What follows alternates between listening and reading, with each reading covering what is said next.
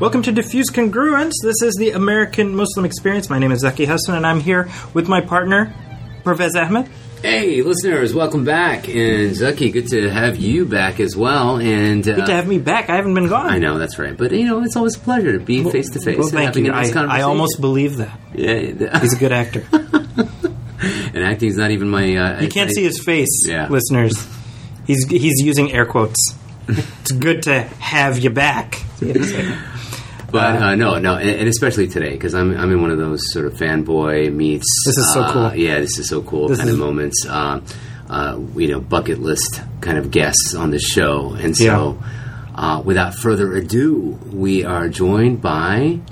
we're here with Brother Ali, who has, over the past nearly 2 decades, earned a wide critical acclaim for his deeply personal, socially conscious, and inspiring brand of hip-hop, unleashing a series of lauded projects and establishing himself as one of the most respected independent voices in music. His albums include Rites of Passage, Shadows on the Sun, and most recently, All the Beauty in This Whole Life. Brother Ali, thank you so much. We are blown away that you're sitting here with us. We were just talking before we turned the mic on, but I'm a big fan of the podcast. Wow. I listen to every single one. So many of my friends are on here and heroes, and it's really dope. I really appreciate it. Oh man, it is such an honor, and again, not just to have you on the show, but to be seated in one room and just face to face. So we can't thank you enough. So as a listener, you know where we're going to start, and I often kind of the introductory question I like to ask is about the origin story, where it all began. So if you could take us there, that would be beautiful, and kind of walk us through that journey. Mm-hmm. Yeah. So I was born in 77. Okay. Which is a city Osama loves to point out the year that is 77. That is. You know what I mean? In the Muslim community. Yeah. And no, Zaki, not just the year that Star Wars came out. I was about to say. Which is also, you know what I'm saying? Yeah. Yeah. But yeah, so, 77 was the year that Sheikh Hamza and Abdul Hakim Murad and Cat Stevens and a number of other people in our community all became Muslim. And there are others, and Sidi Osama can rattle off the list. But then also, that's the year that he and I and Sheikh Yahya Rodas, and, there's a bunch of people that were born there. Born in 77, that's right. That's right. Wow. Yeah. So I was in Madison, Wisconsin, and I didn't live there very long. I ended up moving around a lot in Michigan. And my parents were Midwesterners, and... So I think that really the most important thing about my childhood is me having albinism, being an albino. So I have basically you don't have the pigment and melanin that would give color to your skin, hair, and eyes, and also legally blind, extremely sensitive to light, not good depth perception. So there's just a lot of difficulties, but the most significant of which is being in these little towns and moving a lot. So I was always the new kid. Yeah. And walking into a school, not being able to see and looking really different. There was just a variety of experiences about, why does he look like that? Mm-hmm. And there's one in particular that I think really highlights what that experience was like. Was I walked into the school on the first day of 2nd or 3rd grade, and some kid was like, why does he look like that? And somebody said, he has AIDS.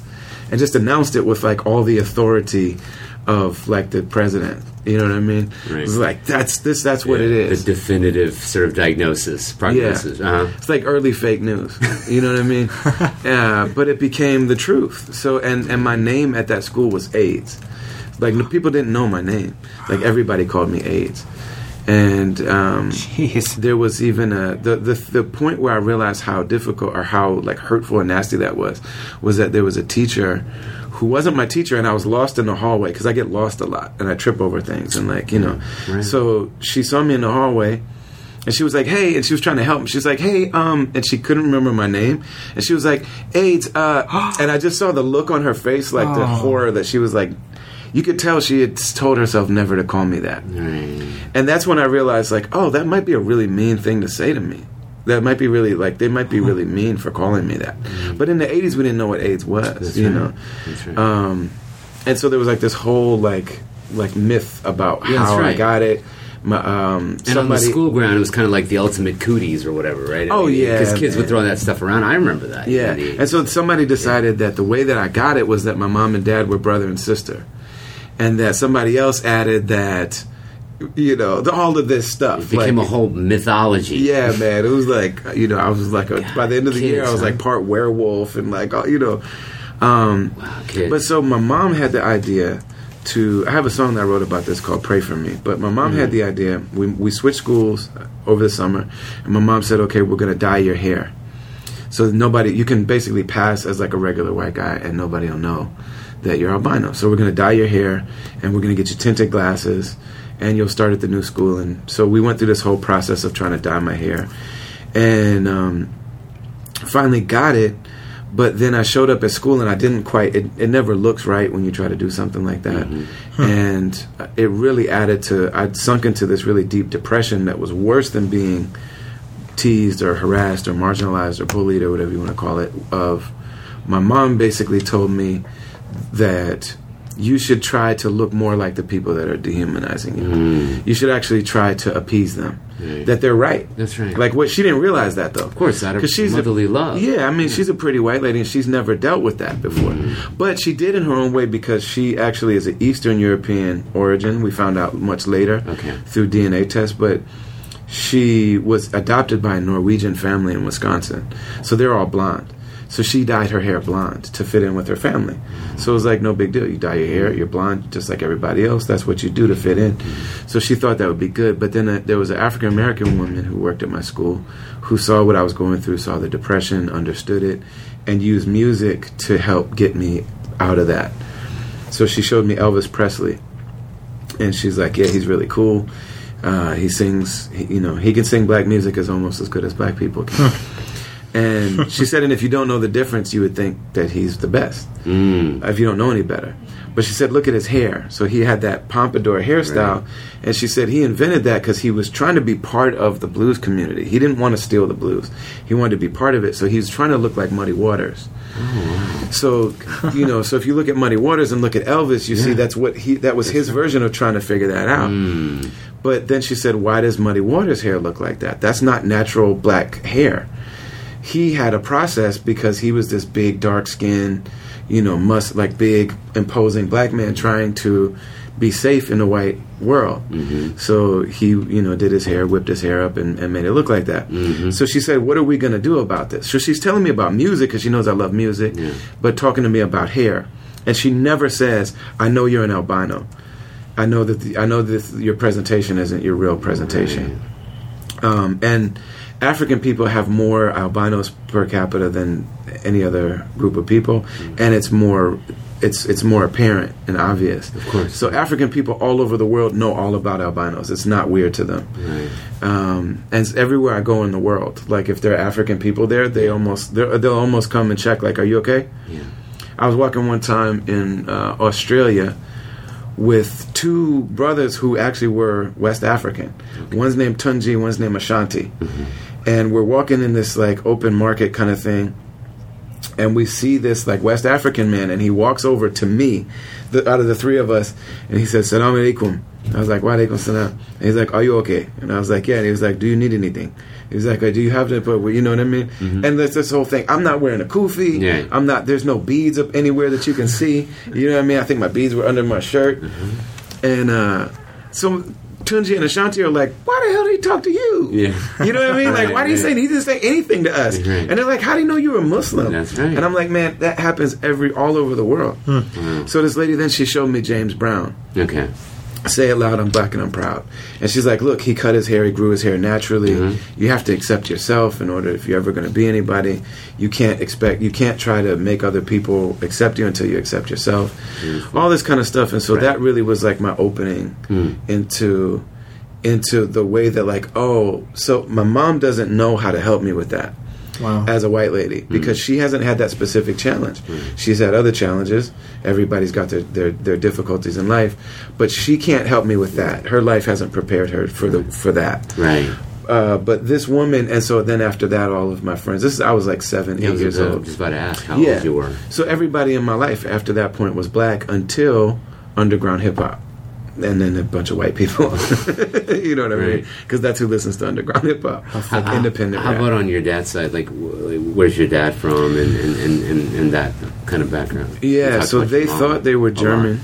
Okay. Yeah, they thought they were German. That's what we were always told. But I did a DNA test that basically looks like they were actually English. Okay.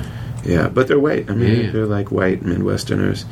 And then my family also had a lot of people say dysfunction, but I mean, our family moved a lot, and sometimes my dad would move before us, and so our family would be separated a lot. And you have siblings? Yeah, I have a younger brother. Okay. He was my dad struggled with addiction his whole life, and then the men in my family have all died of suicide. So my dad, my grandfather, and other people in our family that were secret.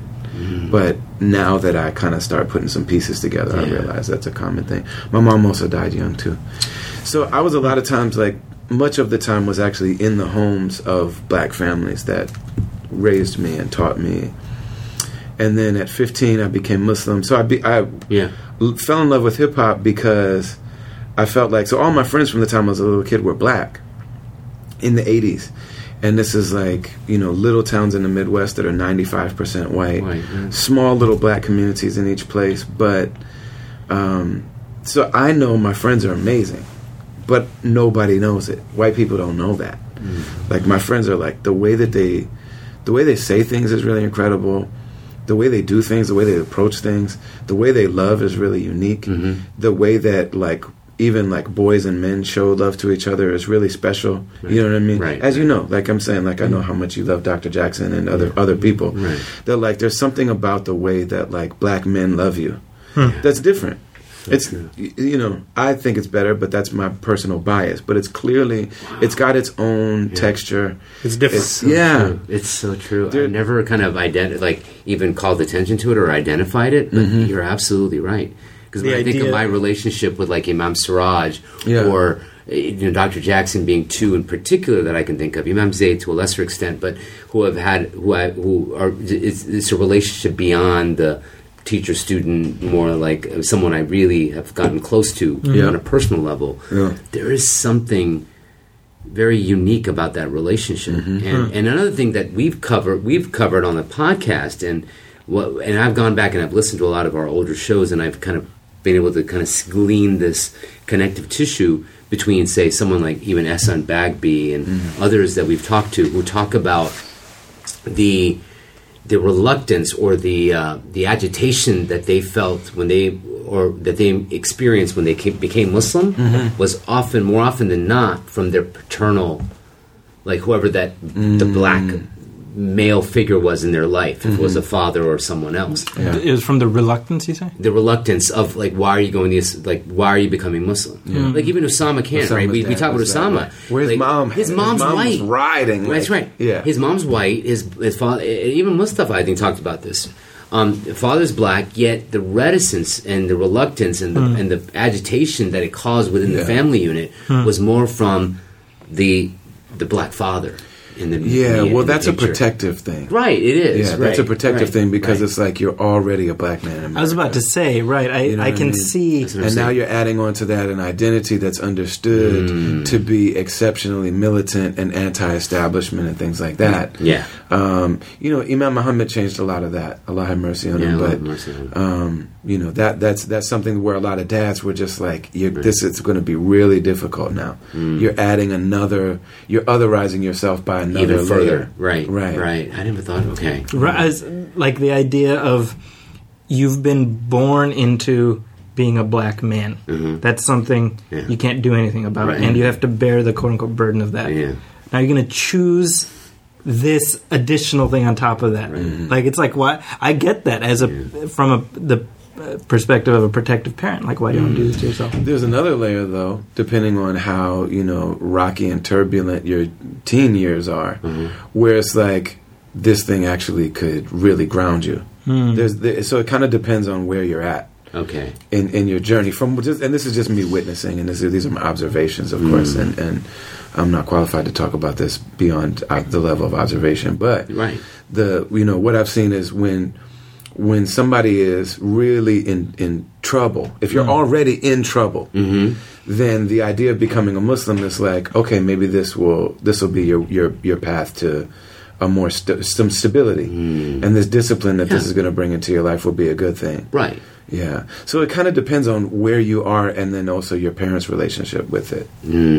But and their perception of Islam, I would imagine. I mean, the Black people appreciate Islam in a different way. Yeah. Than the and because it was I think telling that you said that you're otherizing yourself further by adding this sort of element of being seen as a further militant. So it's not so much like from my observation that Black parents are like, I don't like it. I don't like Islam. Right. And there is some of that. Oh, right. But that would be where only in instances where people are like really deeply rooted and connected to Christianity. Right. In a way where that feels like an affront to my religion. But that's rare.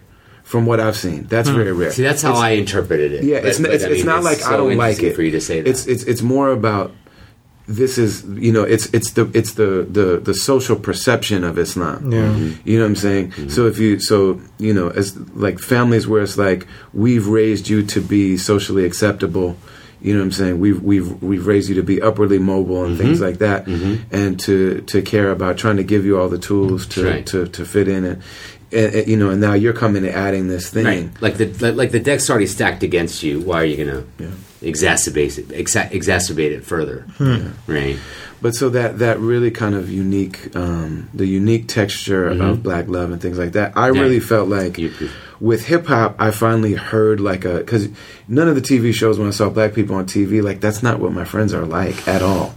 You know what I mean? The little representation that there was, even.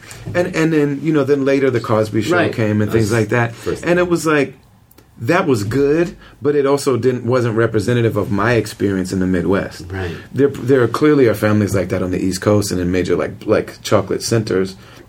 But from my experience, was a lot more like Good Times. Yeah. Sure. So Good Times to me was like, oh, this kind of reminds me of the Black families I know, but white people didn't watch it. So for me, I was like, okay, there's so much genius in hip hop. Yeah. And there's so much subtle, nuanced, like genius and like layers and levels and like this is amazing. That when hip hop came out, I was like, finally the world is going to recognize like the genius of young Black men in particular. Right. And so that's why I fell in love with hip hop.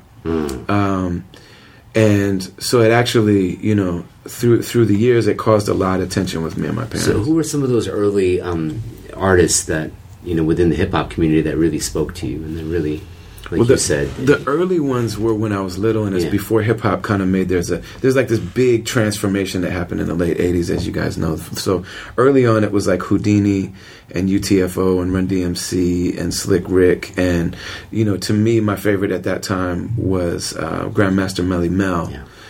Because he was such a poet. A child is born with no state of mind, blind to the ways of mankind. God is smiling on you, but he's frowning too, because only God knows what you'll go through. You'll grow in the ghetto, living second rate. Your eyes will sing a song of deep hate. The places you stay and where you stay look like one great big alleyway. You'll admire all the number book takers, drum pushers, and the big money makers. This whole thing. And then he follows somebody's life all the way to them committing suicide in prison. You know what I mean? It was plain to see that your life was lost. You were cold and your body swung back and forth.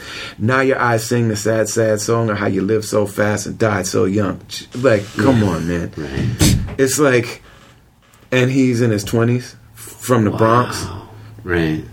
You know what I mean? In that school system. And he's this big, muscular, like, could throw you through a wall guy. Yeah. With this big booming voice and like he's wearing like leather chains and like it just looks like, you know what I mean? And to me I was like, that's it. Like that's all the complex nuance of Black genius, but it's also and poetic, but it's also written from a place of love and empathy. And like I've seen this happen so many times. Yeah. And like he sat down with a pen and a piece of paper and wrote that. And like America has to deal with that now. Like, that's what I thought. Yeah. So then in the late 80s, everything takes a huge leap, and you got Rakim. Right. Rakim. And then you also the production side, too. So that's when that's when sampling technology comes in, and now you can sample and layer samples. So before that, the sampling technology wasn't that great. So in the block parties, and this is, in Harlem and the Bronx, and my wife is from the Bronx, so I have an oral tradition and connection to this. Hip hop or Islam, traditional Islam, really helped me understand and contextualize hip hop a lot better. Wow! Because of the fact that my teachers are the tabi'in of hip hop. So you have the right. you have the Sahaba generation, That's right. which is you have Kool Herc, which would be the equivalent of the Prophet ﷺ. Mm-hmm. And then you have Africa Bambaataa, which I would say is like one of the 4 imams, the people that codify the tradition. And then you have the Tabi'in. Yeah. So the Tabi'in are Chuck D, Rakim, KRS-One. These are the kids that are little kids watching this happen, the second generation. Right. And those are my teachers. So I'm a Tabi'in of hip-hop. Right. And I have Isnad. And then also my wife, being connected to my wife, Tiffany, Right.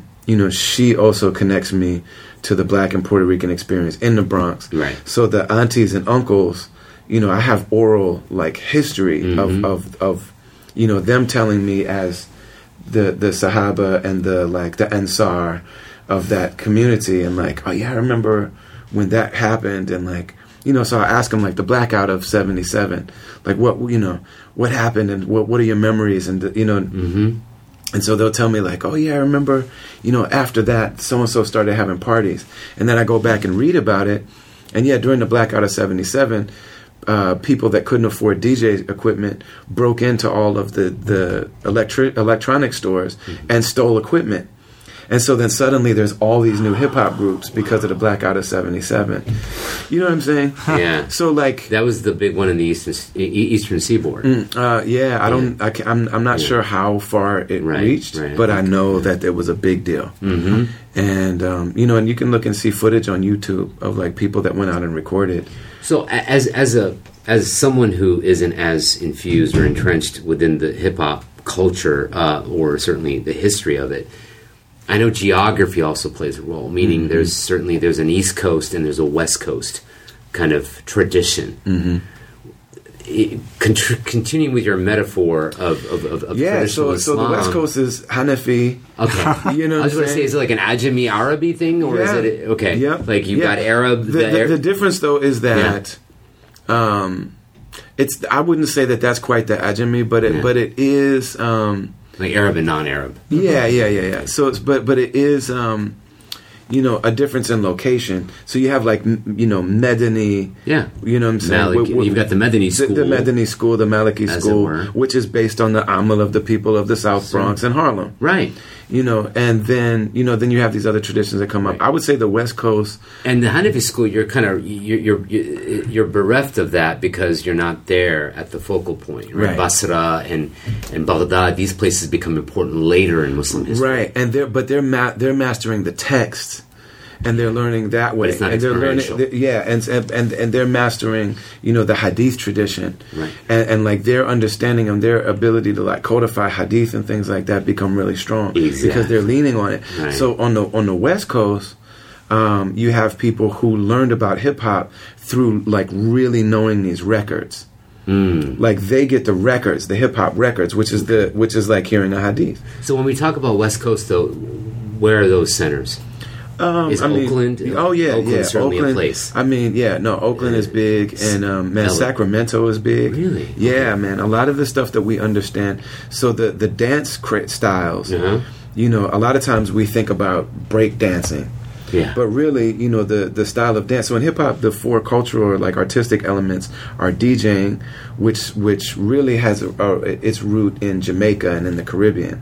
Okay. So that style of the musical style of hip hop really comes from there. Got it. So you have that style of playing dub reggae music. Mm-hmm. So it's the instrumental versions of reggae records, and then a DJ talking over the dub. Yeah. And so Kool Herc is from that tradition, and he comes to the Bronx where there's not a lot of Jamaicans, and so he starts doing that style of DJing. Mm-hmm. where because they don't have a dub version of a reggae song, but they have a funk records. And so he actually is the one that says the break in the middle of a funk record or a disco record is similar to a dub. And so if you get 2 copies of the record and you just play that section over and over again, you know, that's called extended break. That's the break of the song. Extended break DJing, which is what he brings in. And, you know, so he actually starts by just playing those records, but then other DJs like Grandmaster Flash and like Muhammad Africa Bambaataa, they start actually, you know, they're the ones that really master that. And Grandmaster Flash actually adds some new technology to the mixer, the DJ mixer, so that you can play one record out of the speaker and listen to the other record and cue it properly, so that you can start it without losing the beat. And then the people start dancing to that, and that's where they get break dancing. Like they dance over the break of the record. Oh, wow! So great. Okay. Yeah. So never have known that. Yeah. So we're getting etymology, genealogy. We're getting it all here. This is amazing. Thank you. And so you know, and so. But you were saying the elements. Sorry. So emceeing is one. DJing, graffiti art, and breaking, the dance. Okay. So on the East Coast, you have like that style of dance that we think of, what they call top rocking, which is basically the kind of jerky back and forth style of moving and posturing and posing, and those poses come out of the 5%.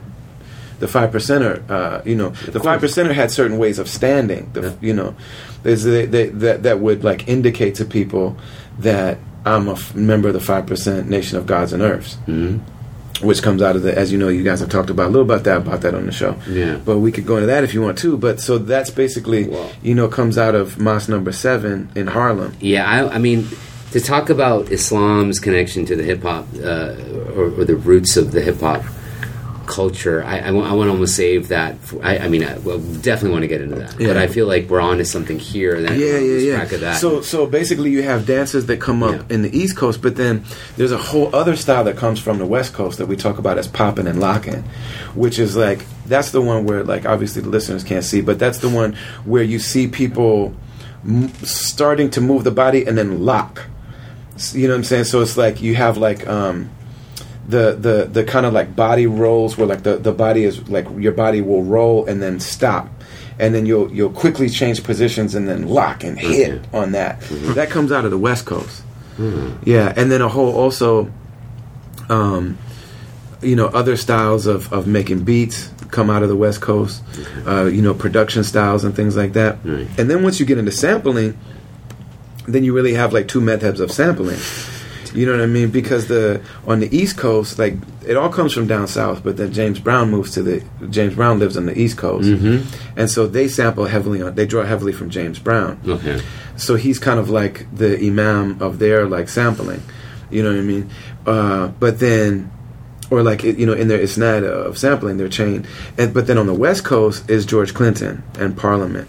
And everything associated with them. Very different. You know what I mean? Yeah. So you have like, you know, the Dr. Dre kind of like method of sampling that borrows really heavily on George Clinton. Okay. But and then on the East Coast, you have, I would say probably Marley Marl is probably the leader of like East Coast sampling. Okay. So he's the guy that produces Rakim. He's the guy that produces Big Daddy Kane. Okay. He's the kind of like school out of which a lot of that stuff comes. Okay. And then the people that learn from him become the Bomb Squad and Public Enemy, and they become like other parts of that that thing. Because so hip hop is borrowing from the musical traditions already available and already in vogue within the black community. Well, yes, and that's so the you've thing. got funk, you've got reggae, rock, jazz, rock, like blues, blues. Yeah, because all American music is black music, right? R&B. I mean, even R&B later on. Maybe, right. So it basically is.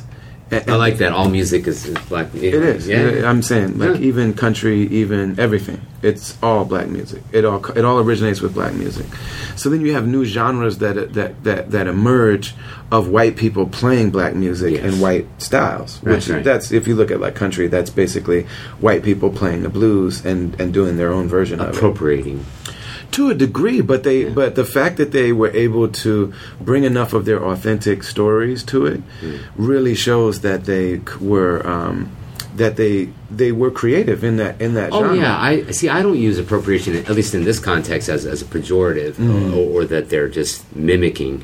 My idea here is that you borrow, but you also infuse with your own personal. Right. I mean, to me, that's so what if you look at like a Bob Dylan, yeah. Or if you look at so Bob Dylan is playing the blues. Yeah. You know what I mean? But then he brings so much of himself. He's so authentic. That's right. You know what I mean? That that's his own style of music. Right. So then you get, a singer-songwriter, folk. It creates a genre of music, and then Joan Baez and all these other people come along in that genre. He created a genre because of what he brought to it. Yeah. And, similarly with somebody like Johnny Cash or someone like that. Johnny Cash, yeah. Or even, Hank Williams and others that really brought Guthrie, so much. Woody Guthrie. Woody Guthrie, right. That's what I thought of. But so many of these people that, they clearly took a lot from the blues sensitivities and they took the blues structure. Right. But then they brought so much to it that it created their own thing. Whereas, like, when I think of the word appropriation, it just really depends on its usage. But when I think of appropriation, I think of somebody like a Justin Timberlake, who, like, Michael Jackson is not a genre of music for you to just do for the rest of it. You know what I mean? And he's fine. He's great. He's fine. Whatever. Yeah. But, that's, you know what I mean? Yeah. Like, basically, like, you're just making Michael Jackson records 30 years later and you're white. And you're handsome. You're a handsome white person making Michael Jackson music. Right. And so we're just all going to pretend that we don't realize that. You know what I mean?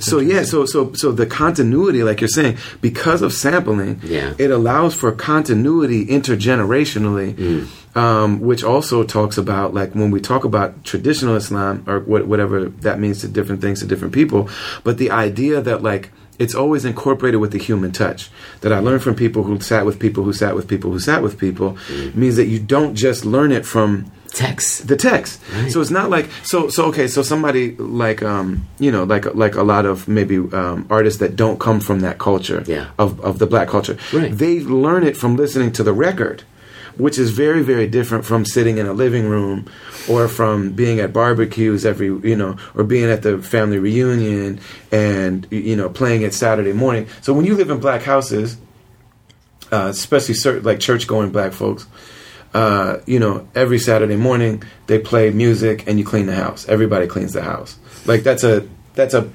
something that happens in the black community. That's a thing, right? Yeah, you play loud music and everybody cleans the house. No. And they clean the house like nobody cleans the house. Like they wash the walls. They, you know what I'm saying? Like things that like that like in my white household, we never washed a wall. I never heard of washing walls. No. You know what I'm saying? No. Black people wash their walls. Church going like that specific.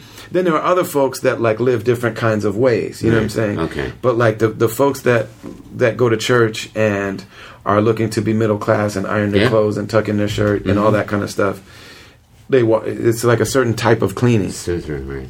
And they also taught me hygiene, a different level of hygiene, man. You know what I'm saying? That like you don't just get a bar of soap and wipe your butt. Like you need a washcloth, and you wipe the soap on the washcloth. You don't wipe the bar of soap on your body because everyone else is going to use that same bar of soap. It's gross. That's you know what I'm saying? That's the standard. That's the wisdom. So like, wipe it on the washcloth, clean yourself with the washcloth. Everybody has their own wash rag. You know what I'm saying? Everybody's got their wash rag. They're hung in the thing, and you know what I'm saying? And then every week you wash your wash rag, and like, and there's a certain, you wash your face first, and then you wash the other thing, and you wash your behind, your private parts last. So you don't have to reuse those. Yeah. You know what I mean? Because if you have a face, the utility of that. You have a face rag. But then when you think about, like, these are people who come from Islam. You know what I'm saying? So, like, in wudu and ghusl and things like that, why do you wash your hands first? Because now you're going to wash your whole body with your hands. With your hands. and the hands by themselves, that initial washing, in none of the schools, that's not wajib in any of the schools. That's true. But it's the like mustahab, it's the mandub way to do it, that you wash your hands first, so that when you wash the thing that you're washing yourself with is clean. Yeah. So when you think about like the connections between all these things, fascinating. But so the human touch and the continuity is in hip hop because of the fact that most people, the hip hop producers, like these are your black parents and grandparents and uncles and aunties. This is their record collection that you're pulling from. Yeah. So the fact that you're sampling you know, Stevie Wonder and James Brown and you know, the Gap Band and like all of these.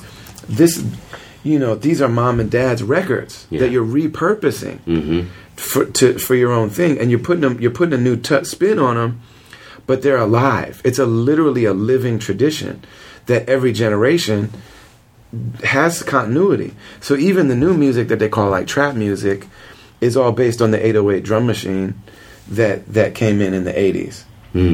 And so like when you go to a black family reunion or barbecue or something like that, like literally there are 70-year-olds there, there's 50-year-olds there, there's 30-year-olds there, there's 15-year-olds there, and there's kids there.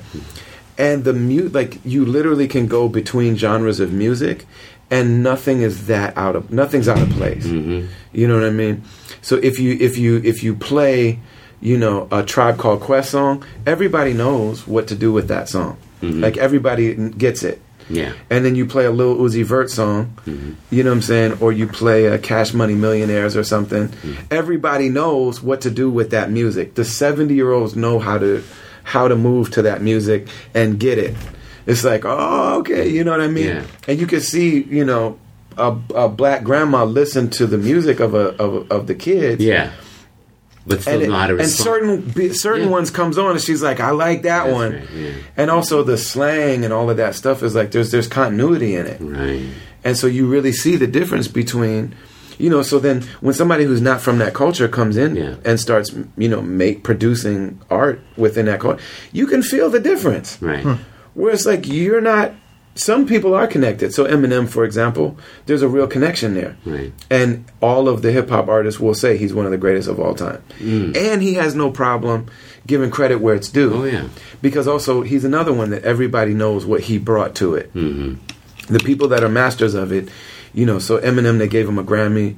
He knows it's white America's first time hearing multi-syllable, intricate rhyming. Right. So the first Grammy he got, he read a list of all of the artists in the hip-hop tradition that did that before him. Wow. People that white America doesn't know. Kool G Rap. So all these people. But because you can go listen to Kool G Rap and then you listen to Eminem and you're like, oh, he learned this, but he added that. And what Eminem added is part of the ecosystem now that everybody else draws from now. Right. So like you hear younger black artists that Eminem's just part of it. Because Eminem comes from Detroit. Eminem was in those households. Eminem was like, he didn't just hear rap music in a suburb somewhere and be like, oh, I can do that. Right. Like he has the human touch. So Eminem, I would consider the Ajamis like the white people or the people from other cultures, also the Filipino brothers and sisters, also the, you know, people from down south, et cetera, that like come into the culture and are like really able to contribute. Eminem's contribution is as an Ajami. Okay. But he you know, he was able to look at things from an analytical perspective. That you know, as an insider, it's just in the water. You wouldn't look at it like that. So he's maybe like I'm almost going to say moment. Who's the Sibawi? That codified Arabic. The Arabic language. You know what I'm saying? Yeah. Who has a lisp. Right. And he's not an Arab. He's not an Arab. And but he's like, here's the genius, and so he shows it in a way where now everybody can, even the Arabs can benefit it from it in a certain way. That's right. Because he really comes in and appreciates. That's what Eminem is. Eminem is the Sibawi of hip hop. You know what I'm saying? You're only going to hear that here. I love it. I love it. Yeah. Who else though? Like it's like Cypress Hill, maybe. I mean, is that am I getting too mainstream? No. Yeah. So Cypress Hill is really important. Okay. Well, in terms of like, you know, in terms of Ajami, I guess, or Beastie Boys. Oh yeah. No, Beastie Boys would be a great example of that. Beastie Boys. Yeah. And Beastie Boys, you know, brought a lot. Right. You know, they brought a lot of their own thing. You know, Run DMC wrote the early Beastie Boys records. So like they basically were like, we're going to be the Jewish Run DMC. You know what I'm saying?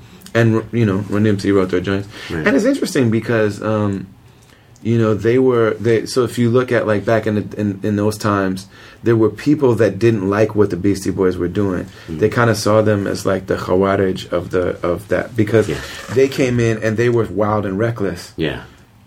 And they were doing things that like black artists never could get away with. You know what I'm saying? Mm-hmm. And so if you look at like, there's early footage of LL being on tour with them, LL Cool J, being like, these guys are not good for this culture. You know what I mean? Whereas Public Enemy, for example, which is like the most pro-black rap group ever, is like, no, they're necessary. This is amazing. Public Enemy starts out opening for the Beastie Boys. That's the way they got their start. Right. You know what I mean? Right. And you know, so basically, so Public Enemy says we need to be able to compete with any musical genre. Right. So if we open up for Anthrax, we need music that's powerful enough to compete with Anthrax. They get on stage with a band and all their amps and everything. We're going to make music that can compete with that. You know what I'm saying? Right, right. Yeah. First time I ever saw Public Enemy, and you're gonna laugh. They opened for U2 of all bands. I'm talking about the year early '90s, 91, 92, circa 92. Yeah, because I was in high school, and they opened for U2 of all bands. But that's because I know countless interviews where Bono was like, Chuck D is the voice of the masses. Like Chuck D is a voice that you have to hear. Yeah. You know. So the those revolution will be televised. You know. Yeah, so, those become my mashayikh of hip hop. So all the people that I grew up idolizing, it was kind of my holy trinity was Chuck D, KRS-One, and Rakim. So when I was 13, I went and saw KRS-One give a lecture at Michigan State University, asked a question. At the question and answer, he brought me on stage. I have a photo of it. I'm 13, and he says, you should read the autobiography of Malcolm X. Okay. And that's what led me to Islam. I wanted to go back to that. And so then Rakim brought me on tour for a year. That's KRS-One. KRS-One. Yeah. And then Chuck D really becomes my proper sheikh. Now, for those who may not know, like, what do you think? What is their direct or indirect affiliation with Islam, if any? Yeah, no, it's really great. So it's really big. So Rakim is one of the leaders and voices of the 5% Nation of Gods and Earths, which is, in the Nation of Islam in Mosque number 7, where Malcolm was the teacher, obviously. To join that mosque, you had to adhere to a really rigorous and serious discipline code and lifestyle code. Yeah. So you couldn't just be a regular guy and become a member of the mosque and hear Malcolm every day and hear the teaching. Like, you had to wear a suit, you had to be clean and sober, you had to have a job, you couldn't hit women, you had to really have it down, as in Harlem in the 60s and 50s, in the late 60s or late 50s, early 60s. Right. Like, it was really challenging. The 5%ers. So basically, there was a guy named Clarence 13X. That's right. Who there's differences about his story. Some people say that he wasn't able to maintain the disciplinary code, and so they actually put him out of the Nation of Islam. His followers say that he left because he didn't like the exclusivity of the Nation of Islam. But either way, he really drew on the fact that those lessons of the Nation of Islam, which are conversations between Elijah Muhammad and his sheikh, Farad Muhammad. Yeah. So they rhyme, actually. Who is the original man? The Asiatic black man, the maker, the owner, the cream of the planet Earth, father of civilization, God of the universe. They rhyme. So he took advantage of that. I don't know if that's intentional or not, but he started, teaching them in rhyming form. So all of to kids, and you could still smoke weed, you could still play dice, you could still be in the street, but you'll learn about about your original nature, the fitrah, basically, and what it means to be a khalifa. So when they say, and me and Rakim have had these conversations where, when they say the black man is God, theologically and ontologically, that's a problem for a traditional Muslim. Right. In like Ashari or Maturidi or like, Hanafi or whatever. Like, that's not going to work for us. Traditional schools, right. No, it's like that. So ontologically, no. But in an Ibn Arabi sense, if you're saying, when you talk to them, well, they still believe in the Most High, and like, we are the reflections of the Most High. We are the living breath of God. So in an Ibn Arabi sense, that whole like really unique kind of nuanced conversation around who la who, like he not he, that this is the theophany. You know what I'm saying? Yeah. If you look at it that way, it's fine. Yeah. But that's not anyway. Agree. So he brings that to the masses, and they basically say one of the things Elijah Muhammad taught was that 85% of the world are deaf, dumb, and blind. These are the poor masses. 10% are the rich bloodsuckers of the poor. This is what we now call the 1%. But 10% are the people who know the truth. These are the Masons. These are the Freemasons, etc. What they now would talk about as the Illuminati. Correct. Like, these are the people that draw on the wisdom traditions of the original ancient peoples. Yeah. And they know the truth. And the global monoculture is a trick they're playing on the 85%. And then you got 5%, which are the poor righteous teachers, the wise Muslims and Muslim sons. So, you know, this is their language. Yeah. So the 5% are the people who know who the true and living God is. Okay. You know what I'm saying? This is their language. Yeah. So Rakim is the greatest like vocalizer and like spokesperson for that within hip hop. Got it. So PRT comes from that. Poor righteous teachers. Poor righteous teachers themselves come from that. Oh yeah, 5%ers. Oh yeah. Poor righteous teachers. The 5% are the poor. I mean, I knew that wasn't. And then, you know, if you look at like Brand Nubian, right. like their main song, "Wake Up," that whole thing.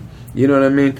The attribute of Haji, helper to it, Hagi, helper to another God in need. He, Allah, God, Islam. I proceed to civilize the uncivilized. I guess I'm like this Asiatic black man is a dog spelled backwards. The maker, the owner, the cream of the planet Earth, father of civilization, God of the universe.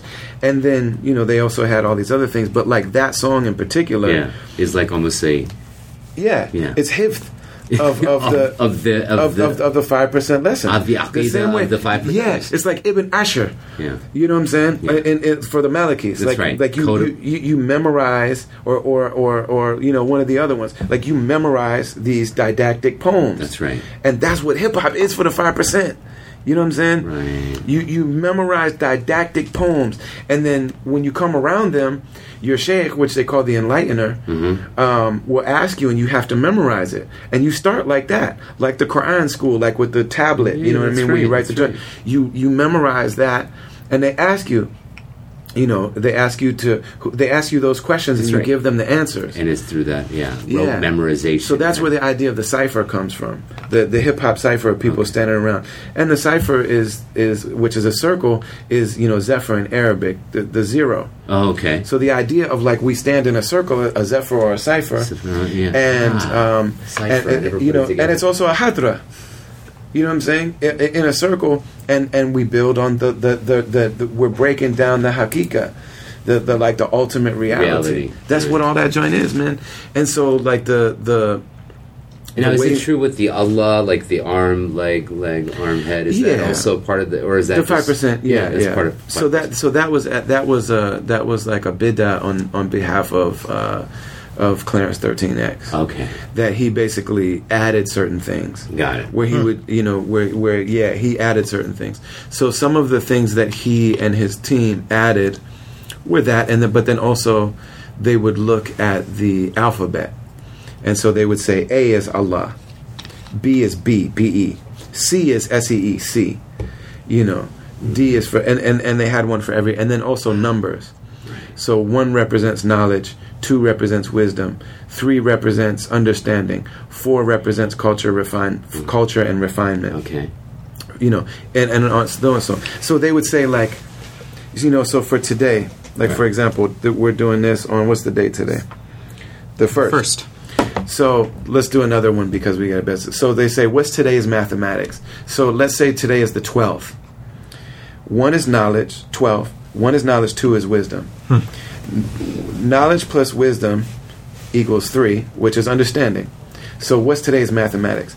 Today's mathematics is knowledge, wisdom, all being born to understanding. Okay. 1 plus 2 equals 3. So they would take these 3 different concepts and say 1 is knowledge, 2 is wisdom. When you bring knowledge together with wisdom, you get born into understanding. And they had one of those for every day of the month.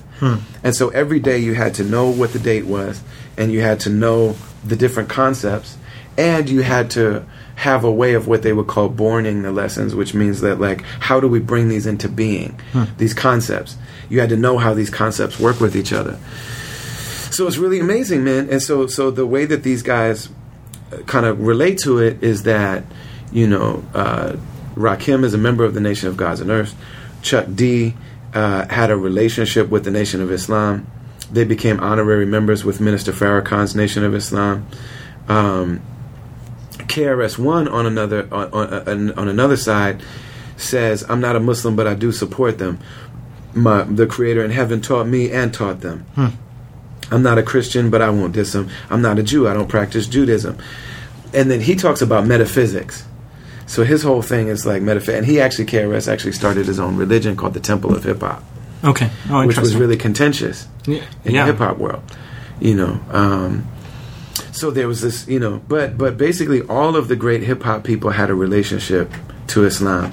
And really hip hop, whether direct or tangential, but yeah, some of them became Muslim. So Ice Cube, for example, is the father of intelligent West Coast gangster rap. Sure. So he did all the writing for NWA. Right. And then as soon as he left NWA, he basically became like what they would say the fifth Beatle. He became like an extension of Public Enemy. Okay. So after he leaves NWA, he's the one that wrote F the Police and stuff. But then NWA went super like shock rap. Right. Where they're like killing prostitutes after he like, left. Yeah, N-words for life and like that whole thing. So Ice Cube leaves them for business reasons, he says, but then he comes and joins Public Enemy, basically. Yeah. And he does his next record, his solo albums, his first ones are with the Bomb Squad, Public Enemies. And now he becomes, Khalid Muhammad is on his records, and then he actually said his Shahada with Imam Jamil El-Amin in Atlanta. Ice Cube did back in the day, yeah. So he's a Muslim with Shahada. Tribe Called Quest. So then you get like the tabi'in of hip hop. Right. A lot of them are Shahada Muslims. Right. Tribe Called Quest. Two of the three. Yeah. So Ali Shahi Muhammad is Muslim. Q-Tip is Kamal and becomes Muslim. I'm not quite sure about. And it's interesting because the one Christian in the group, his name was Malik. You know what I'm saying? That was his birth name. Phife Dawg. His birth name. Yeah, his name is Phife Dawg, right? Yeah, right. so like, come on, man. You know what I mean? But then also, others like so Wu-Tang started out as 5%ers. Most of them have taken their Shahada now. So many of the people from in hip hop are either related in some kind of way. But the understanding of hip-hop is that you have those four cultural, artistic elements. And then the fifth element of hip-hop is knowledge of self. And most of that knowledge of self comes from Islam. Or Black Islam, as Dr. Jackson would call it, or proto-Islamic movements in those languages. Right. All of the... So then you had Afrika Bambaataa, who is, you could say, is the one that codifies hip-hop as a culture. Yeah. He's the one that named it hip-hop, that said graffiti, breakdancing, graffiti art, and MCing and DJing are all part of the same culture. Called it hip-hop. Started the Zulu Nation. Yeah. Which is basically him taking all the street gangs in the Bronx and saying we're all going to come under... Because he watched Shaka Zulu, the movie Shaka Zulu, about South Africa, where you got colonizing forces coming in. So like we all have different tribes, so we'll all become part of this thing where like, we'll take on this kind of group identity.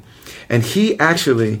Afrika Bambaataa convinced the street organizations and gangs in the South Bronx and Harlem to use these artistic art forms to settle their differences. So they stopped fighting each other and shooting each other and things like that. And they started using MCing, DJing, parties, breakdancing, and graffiti to settle their disputes.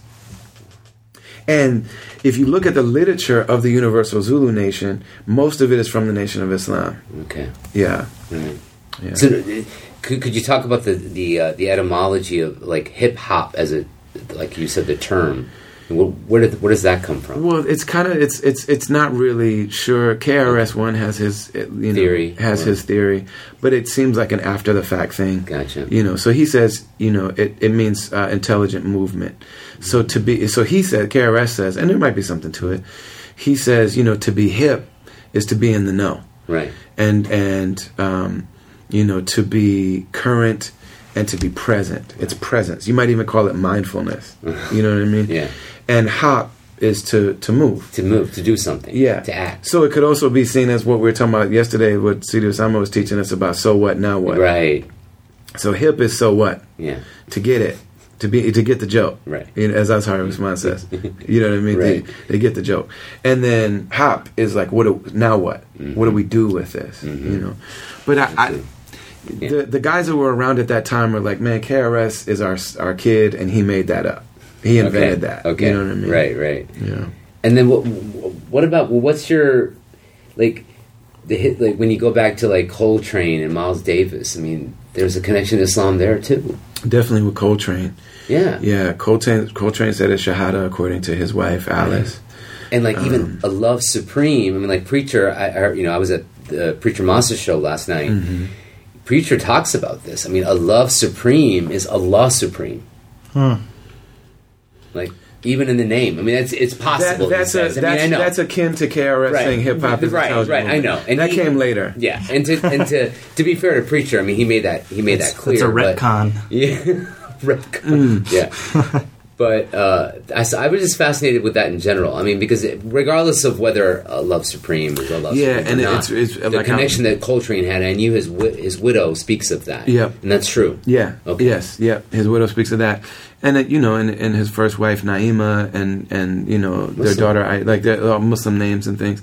He would probably be, in today's language, would be considered a perennialist. Okay, you know what I mean, where he believed in all of the authentic wisdom traditions. Mm-hmm. Now the perennialist will say according to Dr. Nasser. Yeah, because even within the perennialists, you have sort of different. Different madhab within that. That's right. So but most of them will say you have to join one. You don't mix them.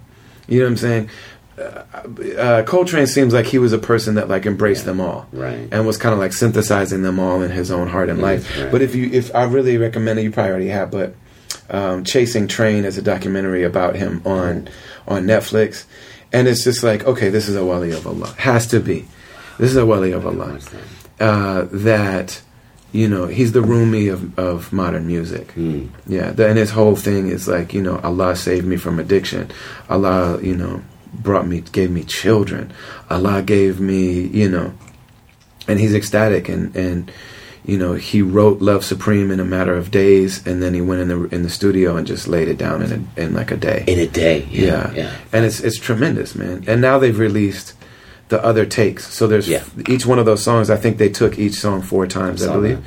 And so you can hear the initial ones, and then also hear the alternate takes, and you hear why he chose the one that he chose.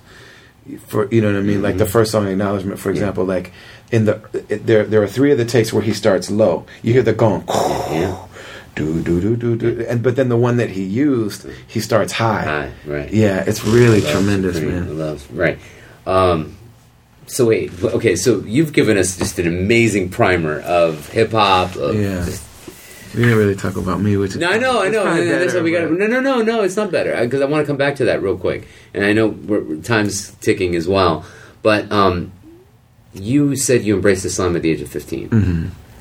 What was it? Because at the same time you're kind of you're moving in between these black families in your early childhood. Was the black church and Christianity was never a part of that? Experience? I was fine with church. Okay. But I didn't believe Christianity. Okay. And I've always been a believer in God. Always. I remember one time I was 7 or 8 years old on the basketball court, and this kid was he was cursing a lot, cussing and swearing a lot. We were just oh, that's what he did. He cussed a lot. And at one time he was he would shock us with his cursing. And one time he said, F God or F the Lord or something like that. And I remember being stopping everybody. Right. You don't say that. Don't ever curse God. Mm-hmm. You know what I'm saying? Mm-hmm. You don't do that. And I remember also being in really difficult situations and knowing that I could talk to God at any point, at any time. Mm-hmm. I've never had any leanings towards whether or not towards atheism or as it is, but Islam in particular then comes into on your radar, as it were, from hip hop and the autobiography of Malcolm X. Yeah, so we heard Malcolm's voice a lot, right, of course, and we also Minister Farrakhan too. Mm-hmm. So Minister Farrakhan is the Pope of rap. He is of hip hop to this day. He is. So if you see Kendrick Lamar. Yeah. You know what I'm saying? Meeting Minister Farrakhan, you see Eminem and Minister Farrakhan, you see the look on Eminem's face oh my God. You know what I'm saying? Minister Farrakhan's the Pope of rap. Malcolm X is the is the Jesus Christ of hip hop. Like he's the prophet of rap. Right. Period, of hip hop. He's the greatest figure. You know, he's the holy he's the holy one of hip hop. So I always like knew that and loved them. When I read the autobiography, and then I decided, I was like, I'm Muslim. I just said I'm Muslim. Didn't know how to do it. But then the movie came out, and it was just like, oh my God, you know. And then, but you were already Muslim when the movie came out, right? Well, I decided to be Muslim, but I wasn't. I hadn't said my shahada. What year 92. The movie is 92, end of 92. Yeah. So you're 77. That's right around that. Yeah. That so time. I actually said my shahada in a masjid on Valentine's Day of 93. Wow. Yeah, February 93. How many people became Muslim because of Spike Lee's Malcolm X movie? It's a lot, yeah. Right? The autobiography and the movie. And the movie. The autobiography, we have it on. That's part, it's been chronicled. Dr. Omar, Dr. Ware. But I mean, it's like how many people's becoming Muslim does Spike Lee... You know, he plays a big role in it. You know, and he's not a Muslim. Right, you know? Yeah. And what's fascinating, I mean, you know, what I'm hearing a lot, like I was speaking to a group of in Talif parlance newcomers at another masjid in the Bay, in fact, and during Ramadan, and 4 people out of the group of maybe about 20 talked about spoke of taking their shahada after 9/11 and how 9/11 was that moment to that led to this. I want to know. Yeah, what about Islam? And then next thing you know, that's very common. That's very common. So I heard that about 3 times, and after the third person said that, because I had them going around the room, kind of sharing their stories. After about the 4th time, I said, you know, for a generation before us, it was the autobiography of Malcolm X that served as that defining moment or that defining experience. I said, I'm curious, or it's going to be fascinating to see this new generation of newcomers of how many tie their connection or their shahada stories to 9/11 or to this orange-haired devil that calls himself the president. Yes, sir. Yeah, sure. Yeah, he's going to bring a lot of people to Islam.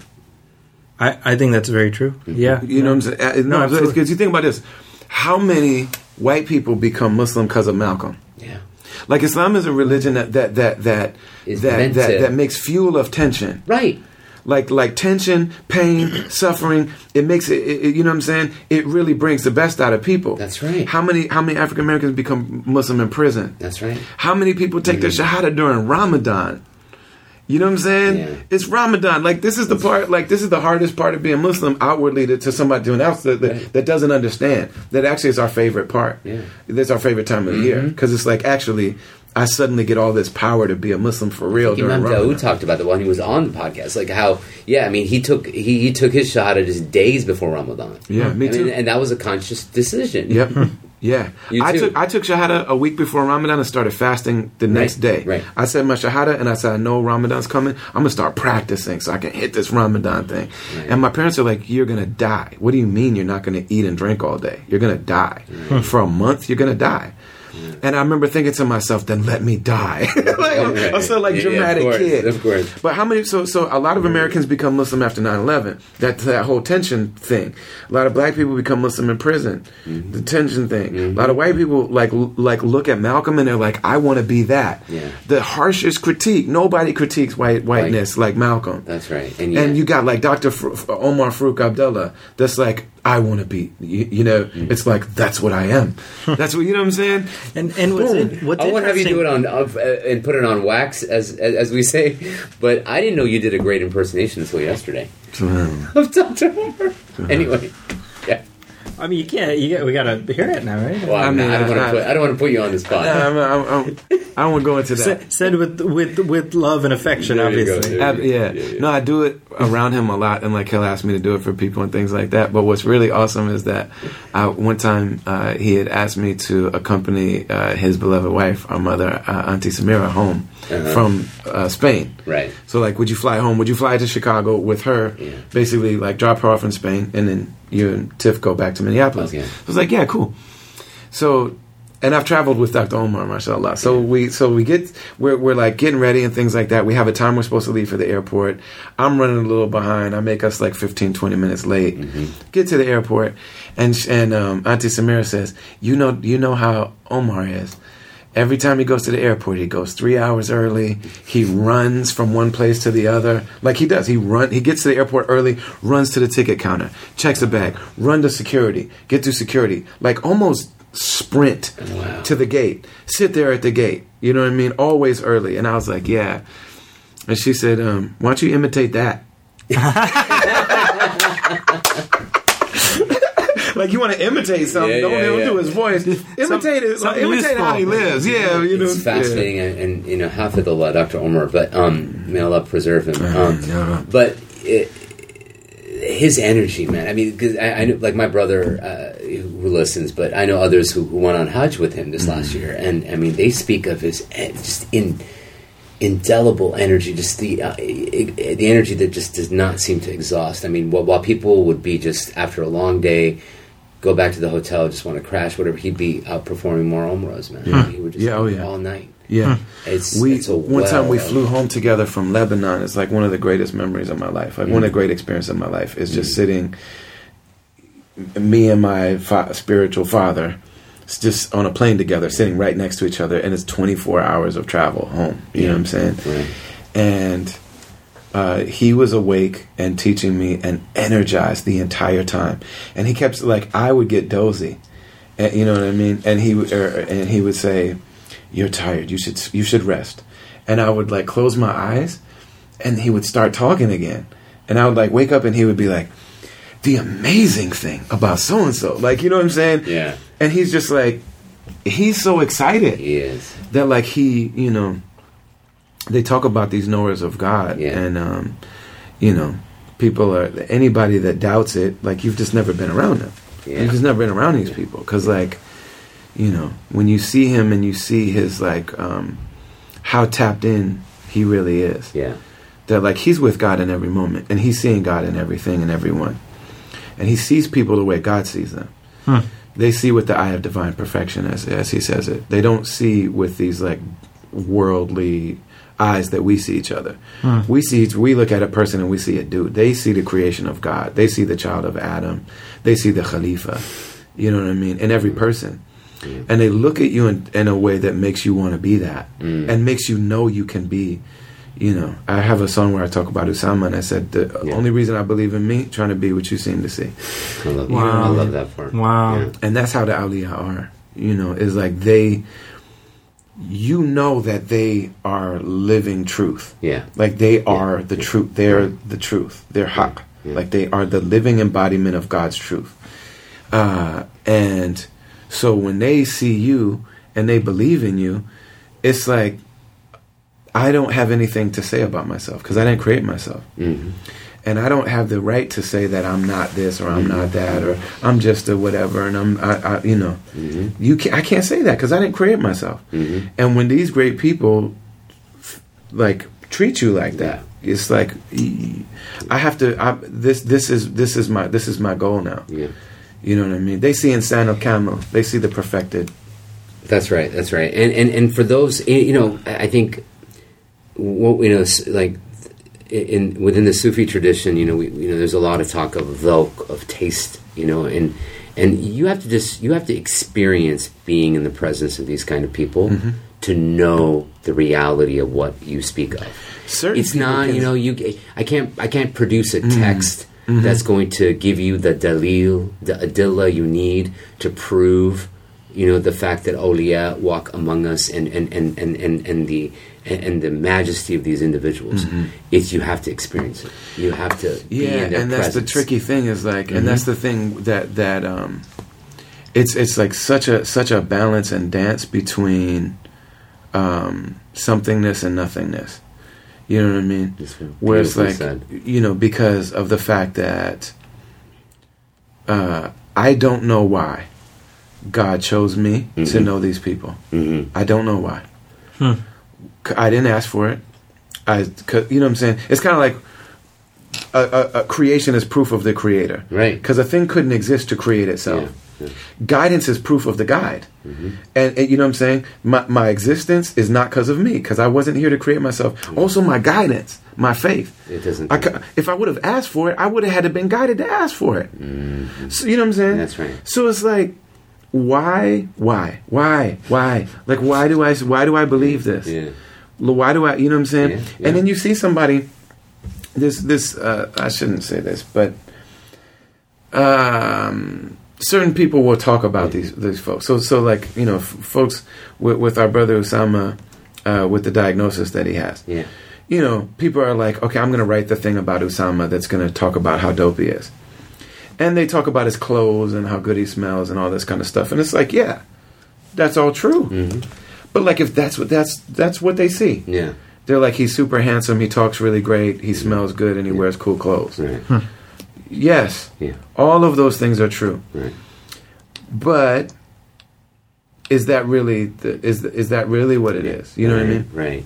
And so then you start thinking, and like with the awliya, like some people will be like, oh, he's really smart about Dr. Omar or about, you know, whoever. He's really smart. One of them, our brother Wasim. Do you guys know the story about Wasim teaching Arabic? So Wasim goes to the retreat before Dr. Omar. Okay. Our Wasim in the UK. Okay. Really beautiful, great organizer, really important person in the community. Okay. When you said the UK, I didn't know which Wasim you were referring to, but now I do. In the UK, yeah, that's right. So Wasim's in the UK. He's a barrister, I think. He's an attorney, isn't he? Yes. Yeah. Beautiful, amazing human being. Yeah. Like just gem, That's treasure, right. and he's hilarious. Right. So like he goes to the retreat before Dr. Omar. He gets there a couple days early, and so there's some Muslims around, and so they're like, you know, we have this beautiful mosque and we have a couple days. Let's work on our recitation of the Quran. Okay. So he sees this African man who's around, but he's not really participating. So he's got this tight leaf kind of thing, like, let's include everybody. So he's like, brother, why don't you come sit with us? And he's like, no, I'm okay. And he's like, no, please, like, we want you to feel welcome. And nobody seems to know him, and it brings him in. Yeah. And he's like, we're going to do the recitation of the Quran. He's like, dude, let's start with Al-Fatiha. So the man recites Al-Fatiha for him, and he's like, you know, he's correcting like little like da, the da sound. And that's different from dat. You know what I mean? It's not Darlene, it's Darlene. Right. So he's like working on this stuff and for like 3 days. Right.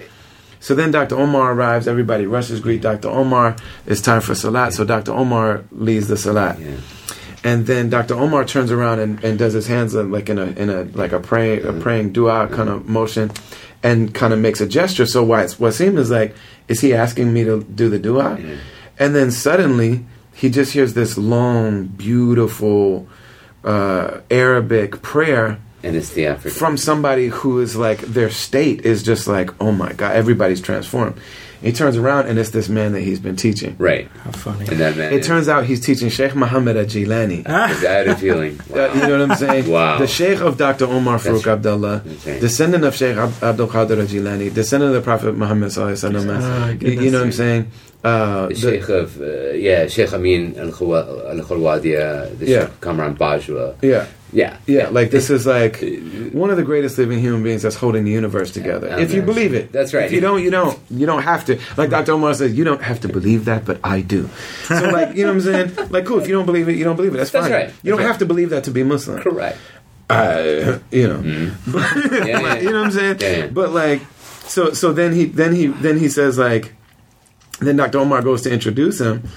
And he says, this is our brother Wasim. And Sheikh Muhammad said, no, that's okay. I know him. He's my Arabic teacher. He's my Quran teacher. You know what I'm saying? So, like, you can see these people and just see them for them. Yeah. See them for their, like, what they call their bashariya, like, just their human stuff. Right. And their bashariya is beautiful. It is. Like, their human stuff is like... Right. So, yeah, you're going to see Usama Khan. You're going to see cool dress, good talk. Correct. Cool. Just immensely cool on every level. Yeah. So, like, why do some of us believe in this stuff and others don't? Right. And to me, it's a gift. And, like, I didn't ask for it. Couldn't have asked for it. So, on the one hand, it's like, this is either really good news about who I am, or if I get judged based on what I've actually done with this life of mine, up against the fact that, like, I showed you Dr. Omar he treats you and he cares for you. I showed you Sheikh Muhammad. I showed you Usama Khanna. I showed you. You could go whoever you believe the list is. Correct. You know what I'm saying? For me, it's like you know, the fact that like I've sat in a room with these people and others. You know what I'm saying? For the people that have met Habib, Omar, you know, and all these other people, and Imam Zayd, all of them, with no exception, they all say Imam Zayd is one of the greatest of them all. Like they all say that Imam Zayd's station is, you know what I'm saying? I've heard all kind of people that are like, you know, that reputed to be awliya, like saints and knowers of God. They all talk about Imam Zayd, and they're like, people don't know, because Imam Zayd is so. He talks to everybody at whatever level you're at. People's imam, right? You know what I'm saying? Yeah, right. So for me, he's going to talk to me on my little level. You know what I mean? Yeah. But when he talks to the great awliya, he's talking to them on their level. So they know Imam Zayd in a way I could never know him. That's right. Yeah. That's right. Well, I think as we sort of wind things down, and this has been... I don't know if we can wind down. I was about to say... What I'm saying is that, like... we didn't talk anything about your story, but I almost want to like tease that as an opportunity for you to come back. We want to make this a way to, you know, now you need to come back. We got to have you back. You know? So I could give you a very quick Cliff Note version. The Cliff Note version is that... It wouldn't do justice, brother. I mean, it wouldn't do justice. But no. I'm saying do it, but more as a tease, because you got to come back. And, I said my shahada with Imam Warathuddin Muhammad, son-in-law. Right. And he was... his son-in-law. Okay, sorry. Imam Matthew Ramadan. And was with Imam Muhammad until he passed. Allah have mercy on him. And then the last time I saw Imam Muhammad in person, like alive in this realm, was also the day that I met Dr. Omar. Oh wow, Farooq Abdullah. So there was kind of like a passing of the student. You know what I mean? Yeah, it's fascinating. And you know, so the music thing comes along in the midst of all of that. Yeah. And was like a young imam in Imam Muhammad's community, was like a youth imam. Okay. And then, you know, music kind of took off, and then the imam passes away. Then I come out here to go to Zaytuna to do their summer Arabic to see if they'll accept me as a student, and fall deeply in love with Usama. Like me and Usama become friends isn't the word, you know what I mean? Yeah. And he says, so what does Zaytuna mean for music? And I'm like, I really want to get this. I really want to learn the religion. So he was like, if you try to do that, if you try to leave music to learn the religion, he said, I'll block you. Nobody will teach you. I will completely jam you up at every pass. He was like, I will tell the people at Seekers Hub all your email addresses, and they won't let you take a course, an online course on Seekers Hub. Oh yeah. But he said, but if you keep making music, then I will try to convince these people to teach you directly. So the last 5 years has been, but I said, yeah, but I need you to be the person that, like the kind of point person.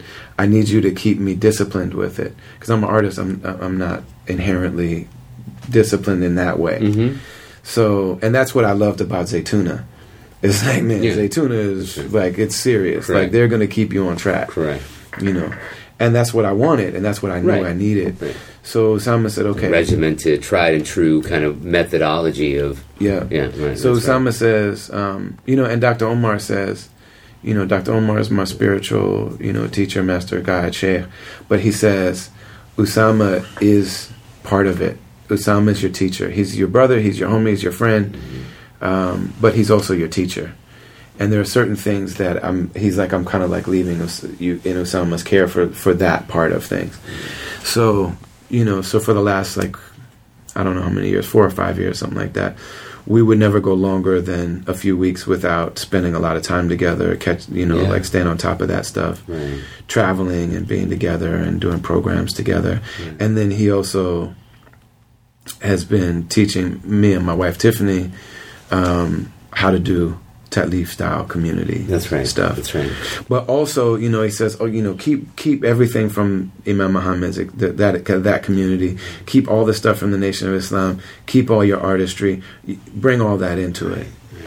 And so that's been the focus for the last couple of years. Yeah, I mean, that's what makes Usama like such a unique and singular individual in that regard, because he brings all of that together. I mean, like, unlike anybody I've ever encountered in my entire life.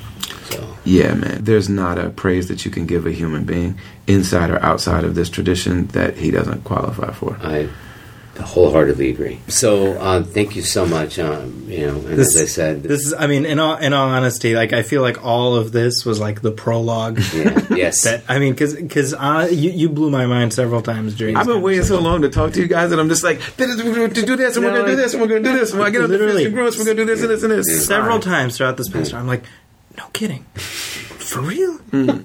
And it's stuff like, I'm like, I gotta tell my wife about this. I gotta, so I'm like, because she doesn't listen to the show.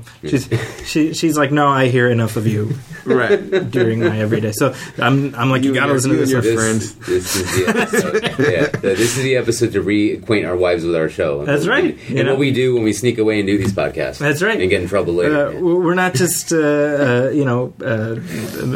all riding around town and doing all kinds of stuff. No, this is great. So it's literally, it's like we're at this place where you have to come back because I got to hear more about your journey. And I think absolutely. The great thing is I have a feeling people who are listening to this are going to say the same thing. Yeah. So I want to hear on mic you saying you will be back with us, inshallah, whatever. Absolutely. All right, there we go. You heard it here. All right. Absolutely. That's the commitment. Thank you. But I guess in the meantime, I mean, if people want to find you online, I mean, just maybe drop a few places where people can. I'm probably most active on Instagram, which is weird because I don't see very well. Like, I'm legally blind, and so on Instagram, it's Brother Ali is Blind is my name on there. That's right. So if things are blurry or fuzzy or something like that, you can't. I doubt that because you have the insight. And then you're on Facebook a little, or Twitter. Yeah, Brother Ali. Both of those are just Brother Ali. Correct. Yeah. And Zaki, where can people find us? Well, you can hit like on our Facebook page, facebook.com. I'm doing the thing. I 2 days ago when we recorded with Preacher Moss, I rattled off the info for my other show.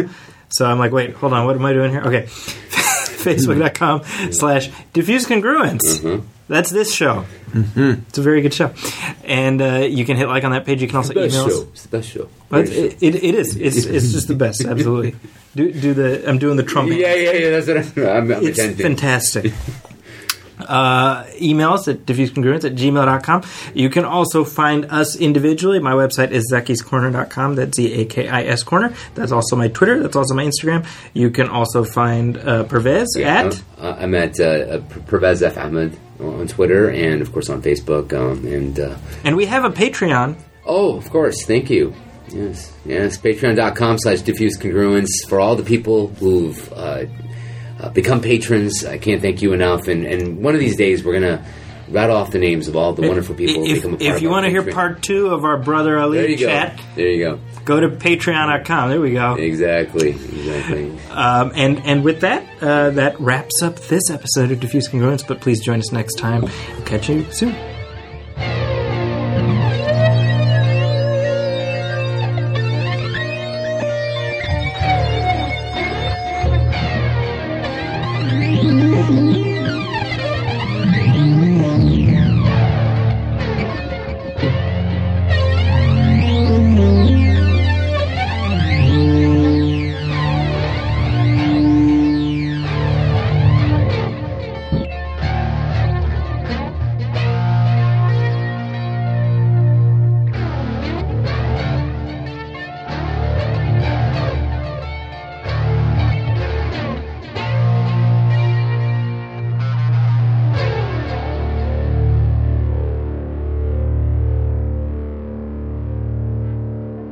Mm-hmm.